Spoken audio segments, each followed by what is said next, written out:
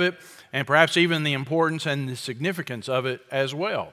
Now, John has already told us it's Passover week, back in chapter 11. He said the Passover of the Jews was near, and many went up to Jerusalem out of the country before the Passover to purify themselves. During Passover, the population of Jerusalem would just mushroom. It would explode. People would come to town from all over. Many of these folks have come from Galilee in the north, and they would have been familiar with the Lord Jesus and his Galilean ministry. And then John's going to tell us in chapter 12 that eyewitnesses of the Lord raising Lazarus from the dead, folks who were there and saw that, they can't shut up about it. I mean, they're testifying. They're spreading the word. They're telling what Jesus did there in Bethany, just outside of Jerusalem, raising Lazarus from the dead. And then you have this messianic expectation. They're looking for the Messiah. They're longing for that day when God's anointed one would come. And then John told us in chapter 11, in verse 56, they were seeking for Jesus, and they're saying to one another as they stood in the temple, "What do you think, that he will not come to the feast at all?" So the town is abuzz about Jesus. So there's this messianic fervor, this expectation. Everybody's talking about Jesus. He is the talk of the town. It's Passover week. And then the word comes. He's here. He's here. He's coming. He's right down the road. And a large crowd comes from Jerusalem out to meet Jesus. And they escort him in, a crowd in front of him and a crowd behind him. And they welcome Jesus to Jerusalem as though they're welcoming a visiting dignitary or a returning king. That sets the stage for what John describes. In John chapter 12 and verse 12, on the next day, the large crowd who had come to the feast, when they heard that Jesus was coming to Jerusalem, took the branches of the palm trees and went out to meet him and began to shout, "Hosanna! Blessed is he who comes in the name of the Lord, even the King of Israel." Jesus, finding a young donkey, sat on it, as it is written, "Fear not, daughter of Zion, behold, your king is coming, seated on a donkey's colt." Now these things his disciples did not understand at the first, but when Jesus was glorified, then they remembered that these things were written of him, and that they had done these things to him. So the people who were with him when he called Lazarus out of the tomb and raised him from the dead continued to testify about him. For this reason also, the people went and met him, because they heard that he had performed this sign. I mean, he's got to be the Messiah. He's somebody who can raise the dead. That's got to be the guy. So they go out and they receive Jesus. They welcome him with a king's welcome. So if you have your listening guide, here we go. Let's jump in. We're going to see that Jesus is a different kind of king. He is a different kind of king. I'm not going to go into all the background, the scriptural background or the historical background of all these details of the triumphal entry, but suffice it to say, everything about this screams Messiah and King. Everything about it. From the palm branches to the donkey to Hosanna to blessed is he who comes in the name of the Lord, the scriptures that are cited and where they're from. I mean, everything about this screams Messiah and King. The crowd is essentially declaring Jesus Messiah. He is the Messiah. He is the King of Israel. It is a king's welcome. It is a royal reception. And they are essentially welcoming him as Messiah and King. And they're right about that. I mean, that's one thing they get right. He is the King. He is the Messiah. But they're wrong about what kind of Messiah he's going to be. They're wrong about his kingship. He's not the Messiah they wanted. And in essence, they're trying to co-opt the Christ. He is the Christ, the Messiah. They're trying to co-opt the Christ. Kind of like chapter 6, when Jesus fed the 5,000. John tells us that the crowd wanted to take Jesus by force and make him king. Well, wouldn't you? I mean, here's a guy, he can heal the sick, he can feed the multitudes. In other words, free food, free health care. I'd vote for that guy, wouldn't you?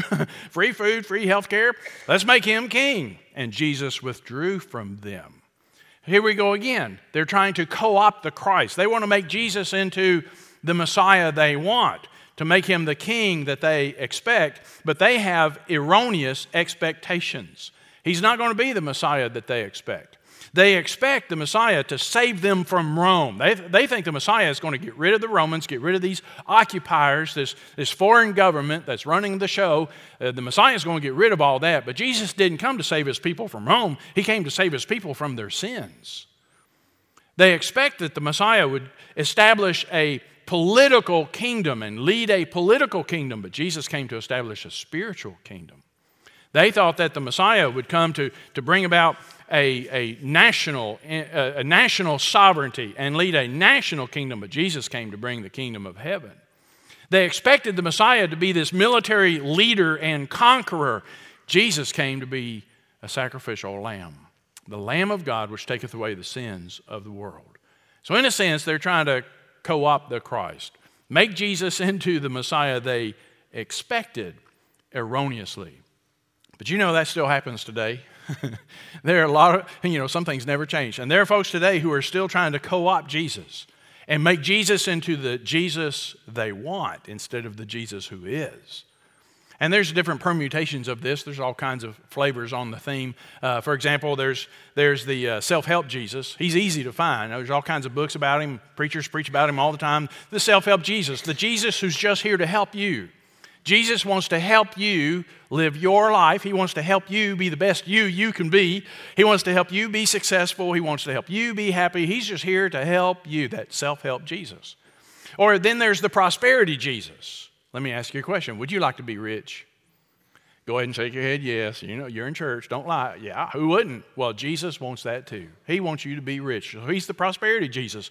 And if you just hook up with him, he can put you on the right path and make all your financial dreams come true. There's the prosperity Jesus. Then, of course, there's the political Jesus. And Jesus has, for 2,000 years, he's been co-opted into every kind of political ideology. Did y'all know that Jesus was a Republican? Who knew? Oh, no, wait a minute. I think he's a Democrat. No, he's conservative. No, he's a liberal. He's a socialist. No, he's a capitalist. And here we go. And Jesus has been co-opted into every kind of political scene that you can imagine.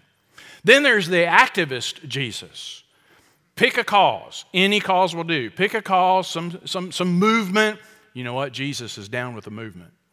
And he's all about our cause. And if you don't sign up with our cause, well, you're going against Jesus. And you don't love Jesus. I mean, if you're not down with a cause, then you don't love Jesus. In fact, you're probably just not even a Christian if you're not a part of our thing. There's the activist Jesus. And of course, then there's the theologians. Theologians and preachers, they co-opt Jesus all the time. Where Jesus rides the same theological hobby horse I do. It's amazing how that works. I heard one preacher say that Jesus was a Calvinist. Well, that's bad news for all the Arminians out there, but, oh yeah, Jesus was a Calvinist. No, Jesus was a Baptist. No, Jesus is Methodist. No, Jesus was non-denominational, and so I am too, because he was non-denominational. Here we go again, co-opting Jesus. And then there's the always affirming, never judgmental Jesus, the lapdog Jesus. He's like a Labrador retriever. He just loves you so much, and he never has a negative word. He will never have a criticism or a judgment about anything that you say or do, your attitudes. He would never say anything harmful or negative. He just always affirms you. And by the way, he knows how busy you are, and he's just so grateful. Any time or any attention you could afford to give him, he just laps it up. He just appreciates it so much. My goodness. Sound familiar? On and on. Co-opting the Christ. I've shared with you this quote from Patrick Morley a number of times. It bears repeating. Patrick Morley wrote this: "There is a God we want, and there is a God who is, and they are not the same God." There is a God we want, and there is a God who is, and they are not the same God. You stick that in your pipe and smoke it for a while. We can say the same thing about Jesus. There is the Jesus we want. Then there's the Jesus who is, and they are not the same. Case in point, hear this crowd outside Jerusalem: "Hosanna, blessed is he who comes in the name of the Lord." There's the Messiah they wanted, but that's not the Messiah who is, and they're not the same. They had erroneous expectations. Jesus is going to be a different kind of king. He's going to be a different kind of Messiah. And they're not going to like it. And the same crowd who said, "Hosanna, blessed is he," will say, crucify him in a few days, because he's not the Messiah they wanted. Now here's an ironic twist. This king is coming again. And when he comes again, he'll be like the king they wanted. Let me show you. Let's see what that looks like. Go to Revelation 19. Let's go to Revelation 19, or you can just listen. In Revelation 19, verse 11, our same writer, the Apostle John, said this, I saw heaven opened, and behold, a white horse, and he who sat on it is called Faithful and True, and in righteousness he judges and wages war.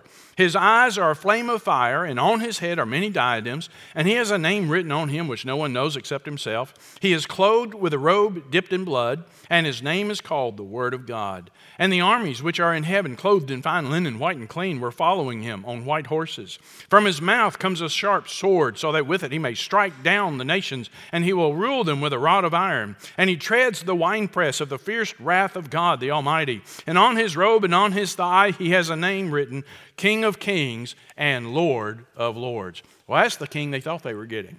But one day that same king will come back, and he will come back as a warrior king, riding his white charger, and he will destroy his enemies, and he will reign and rule with righteousness and justice and peace.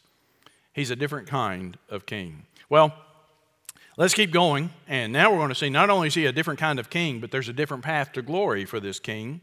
In verse 19, so the Pharisees said to one another, you see that you're not doing any good. Look, the world has gone after him. The world has gone after him.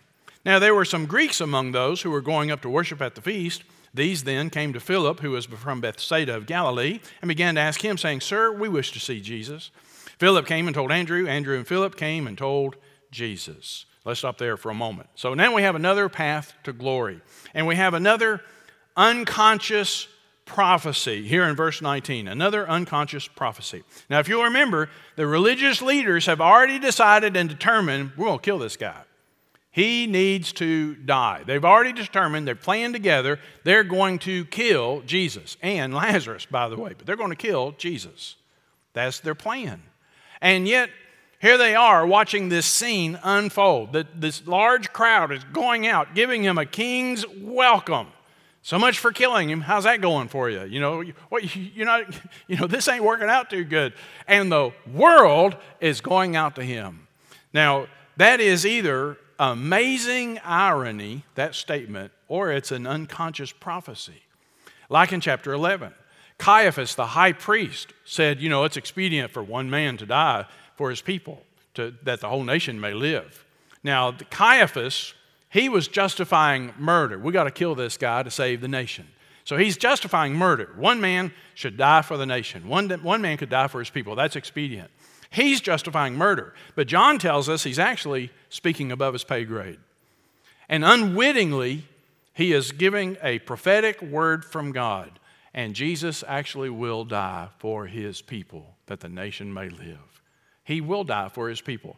He didn't really know what he was saying. We kind of have that here. Here these Pharisees tore up that this crowd, here's the guy that they want dead, and yet he's getting a king's welcome. The crowd is going out there, Hosanna, blessed is he who comes in the name of the Lord. He's the King of Israel, whoa. And so much for killing him. How's that going? And so they're tore up. Look, the world is going out to him. But then John tells us, watch this, look in verse 20, there are some Greeks who are going up to worship at the feast, and they want to see Jesus.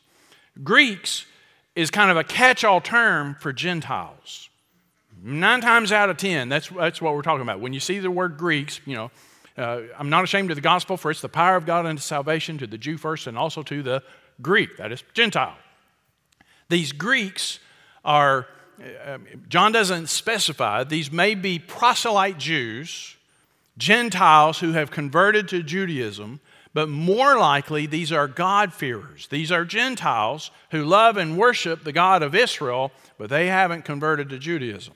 So they're not Jews as proselyte Jews, they're Gentiles, they're Greeks. Either way, the point is they're Greeks, they're non-Jews, they're outsiders. The world is going to him. Now this is weird. This whole thing is weird because John's the only gospel writer who tells us about this, and he doesn't do a good job telling us about it.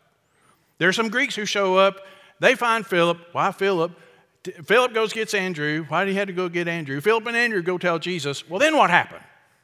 I want to know, don't you? Inquiring minds. I want to know. How'd that go? Did they see Jesus? Did they get to talk to Jesus? What did Jesus say to them? What did they say? How did that turn out? John doesn't even bother. The point is, they were there. And it's a fulfillment. Here's that the world is going to him. And John says, yeah, look, right there, right there. the world. These Gentiles, Greeks, are going to him. We want to see Jesus.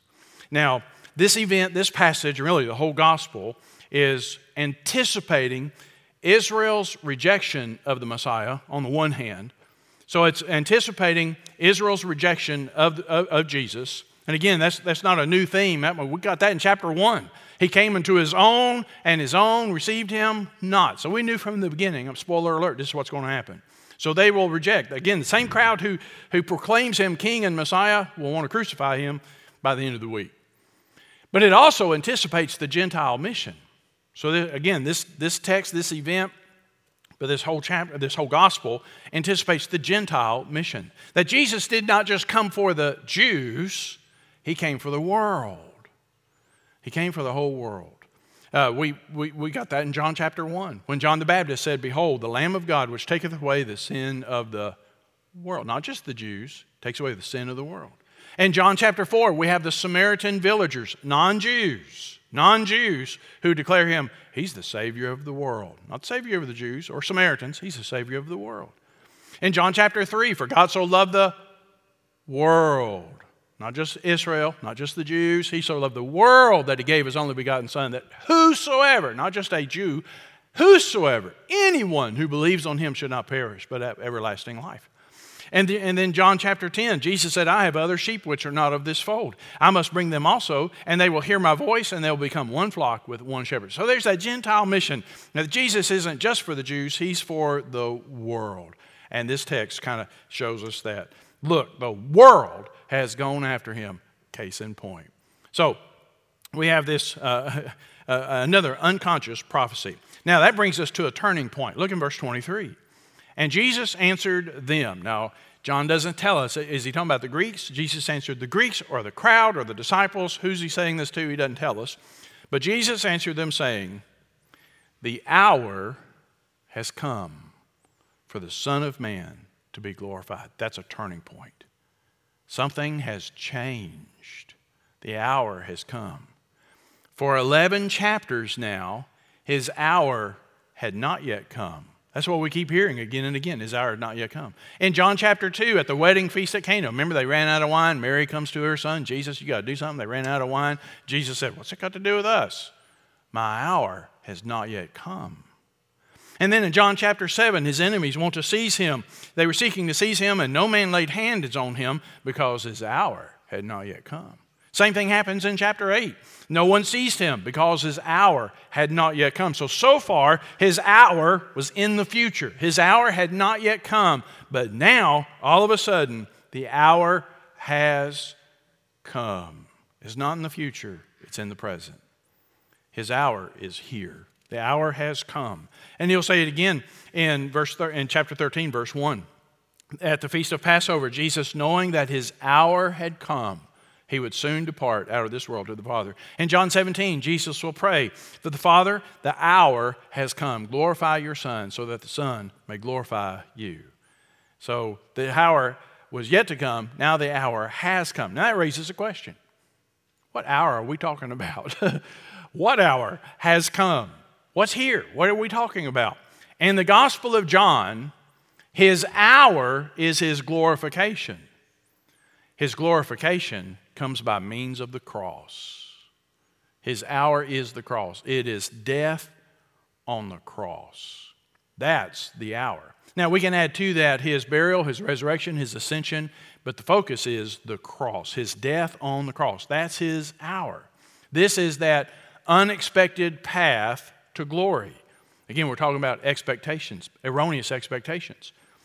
How, one would expect that the path to glory for a king, let alone the Messiah, one would expect that the path to glory would be, okay, there's a coronation. We're going to crown him king, make it official. He is our king. He would assume the throne. He would consolidate his power. He's got to get rid of his enemies, the internal enemies and external enemies. So he's going to consolidate his power. He's going to get rid of any occupying forces. We're going to get rid of the Romans. That's what they expected him to do.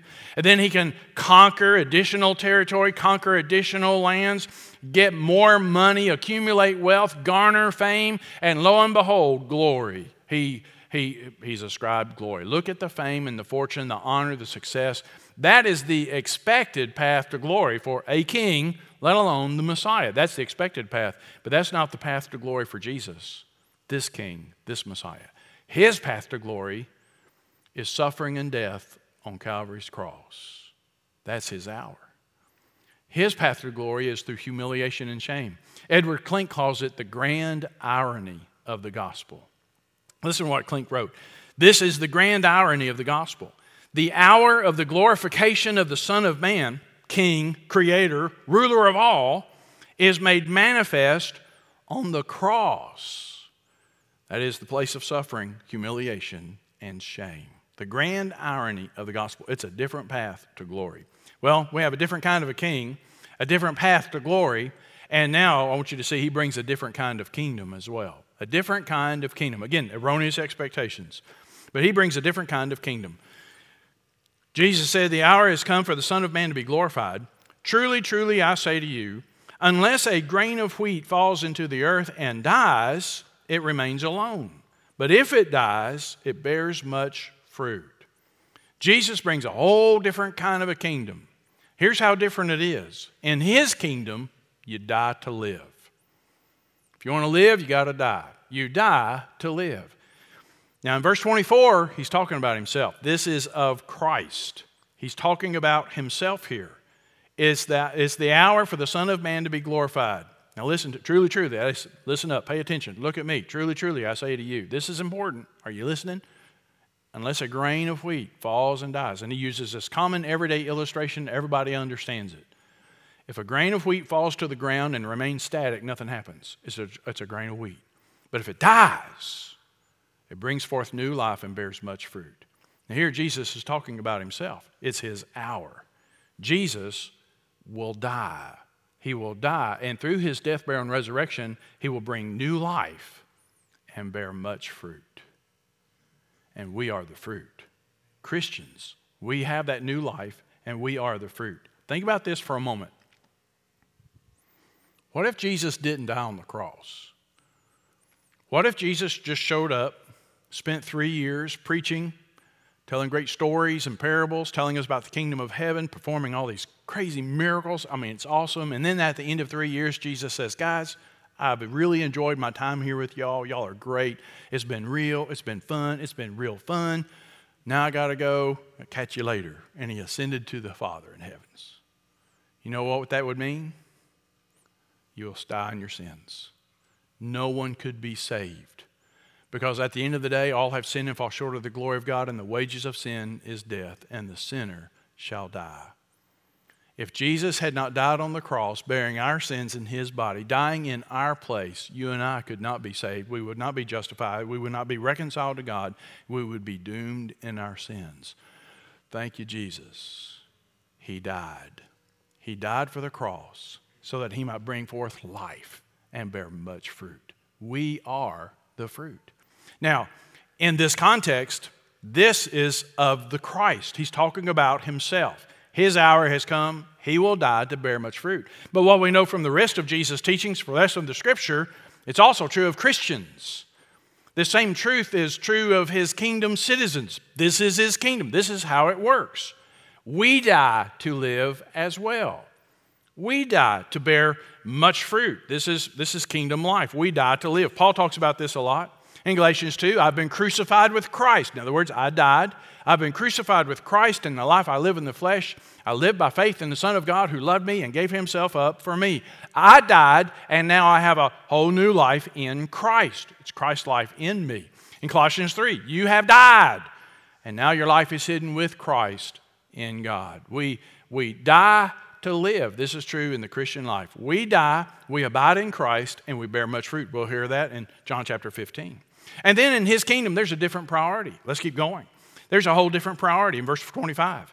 He who loves his life loses it. He who hates his life in this world will keep it to life eternal. There's a different priority.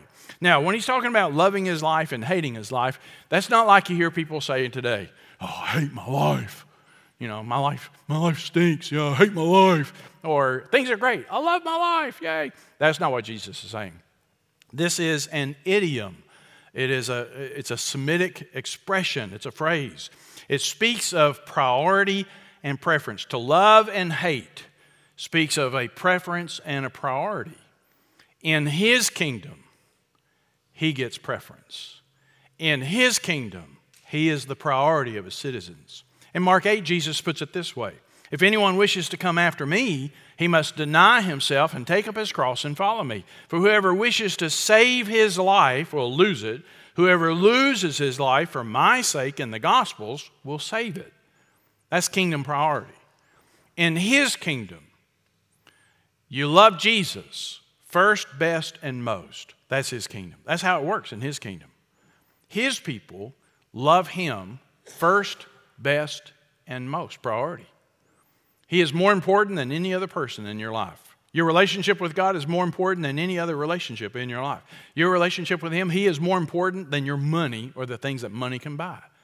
In fact, He's more important than life itself. If you have to die for the gospel, so be it. The gospel is more important. He is more important. And what Jesus is saying, you die to live. I get priority. The world says, you got to live for yourself. Take care of number one. No one else is going to. It's your life. It's on you. And if there's something you want in this life, you go get yours. Don't let anybody stand in your way. YOLO, you only live once. So go get all you can. Go get yours. Money, fame, fortune, success, whatever that looks like, pleasure. You go get what you want out of this life. And Jesus is saying, no, if you live that way, you'll die empty. And you'll try to save your life and you'll end up losing your life. And what shall it profit a man if he gains the whole world and forfeits his soul? No, you live for me. You lose your life for my sake. You live for me. You seek first His kingdom and His righteousness, and you'll end up saving your life, and you'll find life, and you'll experience life in Christ, eternal life. In fact, in verse 23, the word life shows up 3 times. In the Greek, it's 2 words, 2 different words. He who loves his life speaks of an earthly life. He who loves his earthly life loses it. He who hates his earthly life in this world will keep it to, different word, life eternal. In Him was life, that's this word, eternal life. In Him was life, the life that God has and the life that God gives. You'll find in Him life eternal. So in His kingdom, you die to self, you live for Christ, seek first His kingdom, and you'll find life and experience His life. And then there's a different kind of life as well in His kingdom. In verse 26, if anyone serves me, he must follow me. That's a different kind of life. Again, He's a different kind of king, and He brought a different kind of kingdom. And here's what it looks like to be in His kingdom, to be His citizen. For Him to be your king means that you serve Him. You serve and follow Jesus. This is what Christians do. This is what it means to be a Christian, a follower of Christ. You serve and follow Him. You serve Him. You live for Him. You live to fulfill His will, His mission, and His purpose for your life. And it's all for His glory. You serve Him. You follow Him. That's a discipleship word. This is what disciples do. You literally follow Him around. You go where He goes, you do what He does, and you obey what He says. That's what it means to follow Christ. And that's the Lord's invitation. Follow me. You serve and follow Christ. Here again, we come up against those erroneous expectations. And hear so many preachers preach, you think Jesus is just here to help you live your best life now. No. You die. You die. You reckon yourself dead to sin, self, and the world. And then you live in Christ. And you live with Christ. And you live for Christ. That's His kingdom. That's the Messiah who is. That's the Jesus who is. But now, here it gets good. We have 2 kingdom promises in this verse. Let's keep going. If anyone serves me, he must follow me. And where I am, there my servant will be also. There's the first promise. You will be with the Son. He who serves me, where I am, my servant will be also. In other words, He'll be with me, I'll be with Him. We'll be together. That's true right now. In the Great Commission, Jesus said, lo, I'm with you always, even to the end of the age. In Hebrews 13, He Himself hath said, I will never leave thee nor forsake thee. He is with you now. You serve Him, you follow Him, He is with you every day. That's good news, isn't it? Say amen. That's good news. I don't want to spend a minute without the Lord. He's with me. It's not only true now, it's true in eternity. We'll hear Him say in John 14, I will come again and receive you unto myself so that Where I am, there you may be also, in eternity. So those who serve and follow him, you'll be with the Son, now and forever. You'll be with him, he'll be with you, you'll be together. But wait, there's more, like the infomercial. There's more. The servant will be also, if anyone serves me, the Father will honor him. There's another promise. The Father will honor him. You'll be with the Son and honored by the Father. In 1 Samuel 2, God says, those who honor me, I will honor. God honors those who honor him. And here Jesus says, those who serve the Son will be honored by the Father. Now I got to tell you, I don't know what that means. I'm not sure exactly what that means. I do know from the rest of Scripture there's a judgment day coming. It is appointed unto man once to die, and after this judgment, one day you're going to stand before Jesus Christ, the righteous judge, and you'll give an account. You will be judged.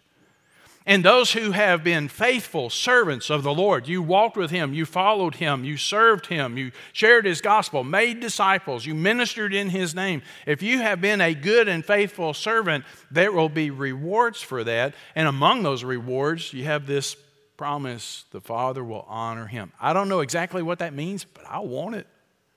I want that. I want to be with the Son. I want to be honored by the Father. You know what I think I'm going to do? I think I'm going to serve and follow Jesus. Don't you want to do that? I want to be with the Son and honored by the Father. Whatever that looks like. There is the Jesus we want, and there is the Jesus who is. They're probably not the same. Check your expectations. Make sure you're not co-opting the Christ. That you're trying to conform Jesus into the Jesus you really wish he were. Whatever that looks like. The activist Jesus, the lapdog Jesus, the self-help Jesus, whatever it is. No, he's the King of Kings. He's the Lord of Lords. He's the righteous judge who will judge the living and the dead. He is the Word of God. And if you'll put your faith and trust in him, not the Jesus of your own imagination, but the Jesus who is, you put your faith and trust in him and you'll find life. He'll forgive your sins, save your soul, and make you a child of God. You die to sin, self, and the world, and you'll find life in Christ and with Christ and for Christ. And you spend that life, that new life, living, serving, following Jesus. Let's pray together. Father in heaven, we thank you for your word.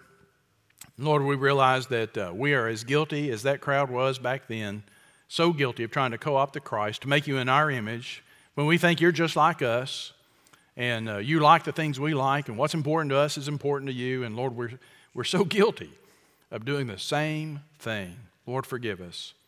Help us to realize our erroneous expectations and to receive you and to worship you and to serve you for the God you are as the God you are. Lord, I pray for the one who's never been saved and help them to see they need Jesus Christ. It's not about a church or religion or a creed or a code or a rite or a ritual, but they need Jesus Christ, the Son of God. They need the forgiveness of sin. God, I pray that you'd bring them to the cross even today. Just take charge of this time of decision. We pray it in Jesus' name. Amen.